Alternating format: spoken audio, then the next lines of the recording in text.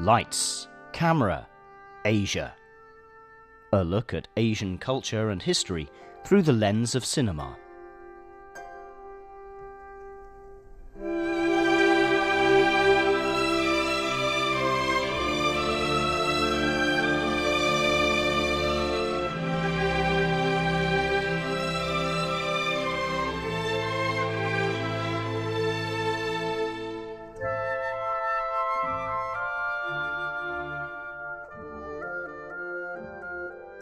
Hello and welcome back to Lights, Camera, Asia. I'm Jake Chen. This week, we'll be looking at a film that has a rather interesting take on an unusual topic, death and the funeral procession that follows it. Now, before we get into the film, it is worth it to take a minute and lay some groundwork. Death is a very serious subject matter in many countries in Asia. It is not often brought up in everyday life and very seldom joked about. When someone passes away, it is a major event in the person's family, and everyone related tend to show up together to go through a very lengthy process to mourn the deceased. In many Eastern religions, passing away is considered a transformation process where a person's soul transcends the physical world and heads over to another realm. Therefore, people take funeral procession extremely seriously and often pay considerable amount to invite professionals to host such procession, because if an element of it is not well taken care of, it is sometimes thought that it could affect the person in his or her afterlife. And today's film is all about the events surrounding a funeral procession. It is called 7 Days in Heaven, a Taiwanese film produced and released in 2010. A man picks up his mobile phone and finds out that one of his remote relatives had passed away. Before the phone rings, the man, whose name is Yi, was dressed in full funeral procession uniform and was practicing his routine. And you guessed it, he is a professional host at funeral processions in southern Taiwan. Now, before we move further with the story, you might have noticed that the tone of the music doesn't really convey any sense of sadness. And quite the contrary, it sounds very happy and cheerful. And this opening montage, where a mortician dances with music, sets the tone of the film. 7 Days in Heaven is a drama and comedy. It tells the story of how a family carries out the funeral procession after the father in the house unexpectedly passes away, and the personal experience that each family member faces along the way. Soon after the film's jubilant beginning, it moves to a more somber tone. A younger man and a young lady rush their way into the hospital ward, only to find out that their father no longer had a heartbeat. The two are in total shock and don't know what to do. They aimlessly follow the doctor's directions and roll their father's bed off the door. In the next few days, the son and daughter rearrange their father's old house into a funeral home. And as they sit on a van that carries their father's body back home, the daughter says, which means the most ridiculous journey of my life has started. And she's not overstating the unexpected, grotesque, and rather absurd nature of it all. On their way home, the driver mistakenly played the wrong music for the mourning process.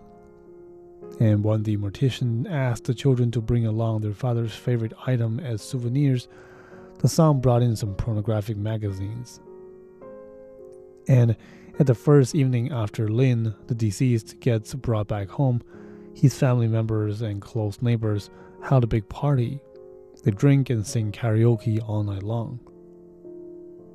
The last bit is actually not unusual for funerals in Taiwan and among some other part of the Chinese-speaking communities.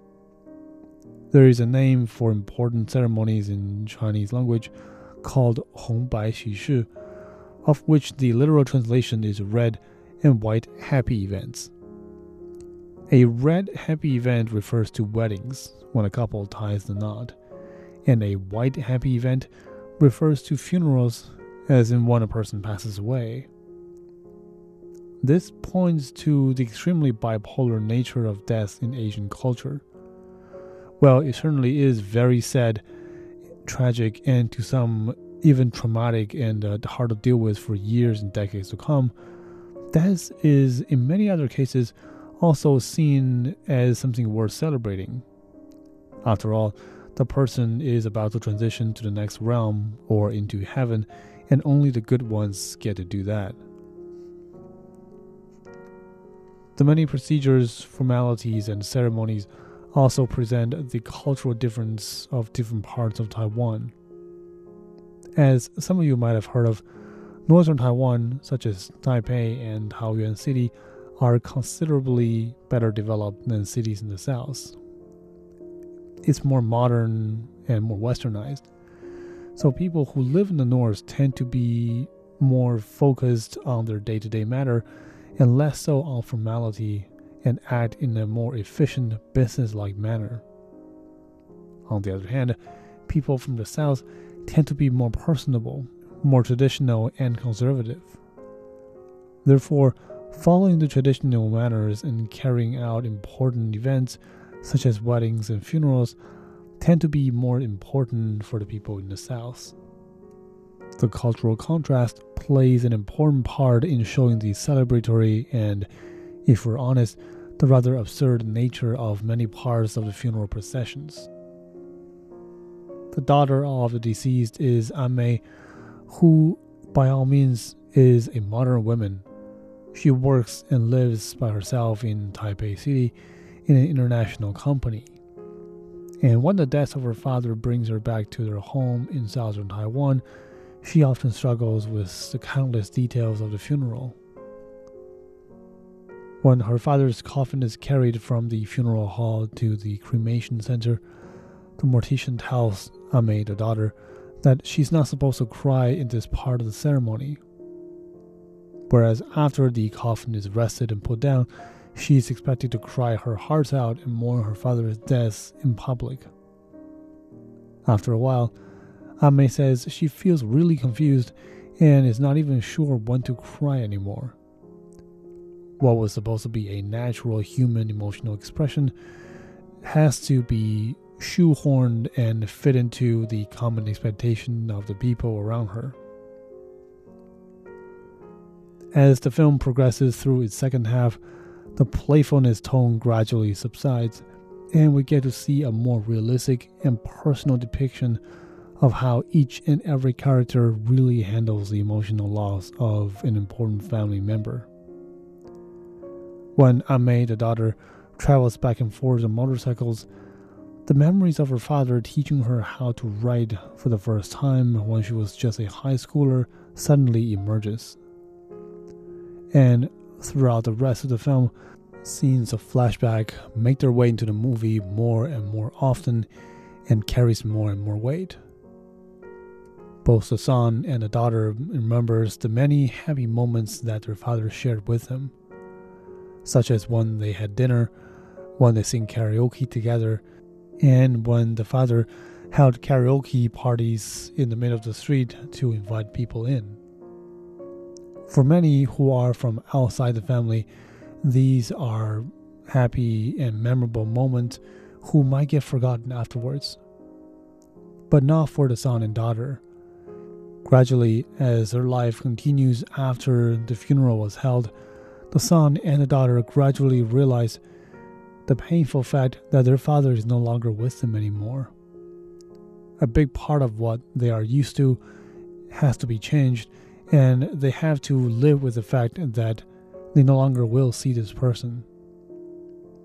Towards the last few minutes of the film, we'll see the son hosting karaoke parties just like his father used to do in the street, but there are very few who pay him a visit.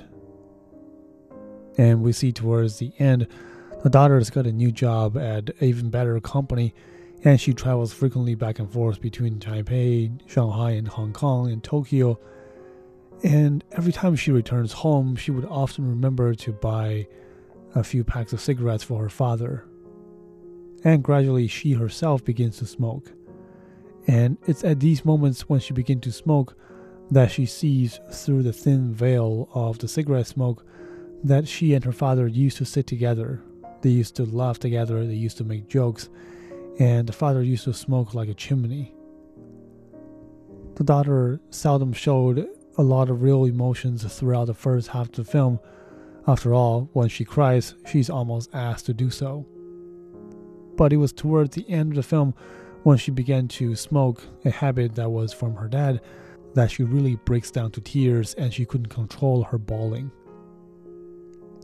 I guess there is some wisdom to the way the funeral is handled in this part of the world after all.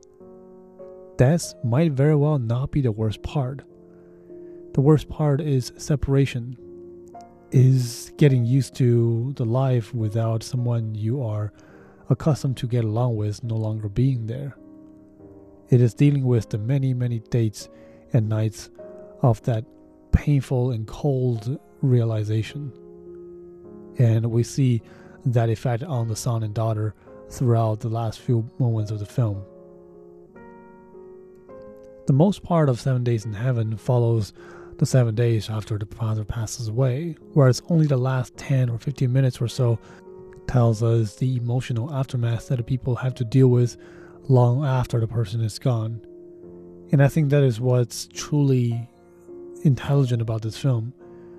It doesn't dwell on the sad emotions because the impact of that might be limited. It lets the audience imagine what happens after the film has concluded. And it has been staying in my mind for many, many days after I first watched it.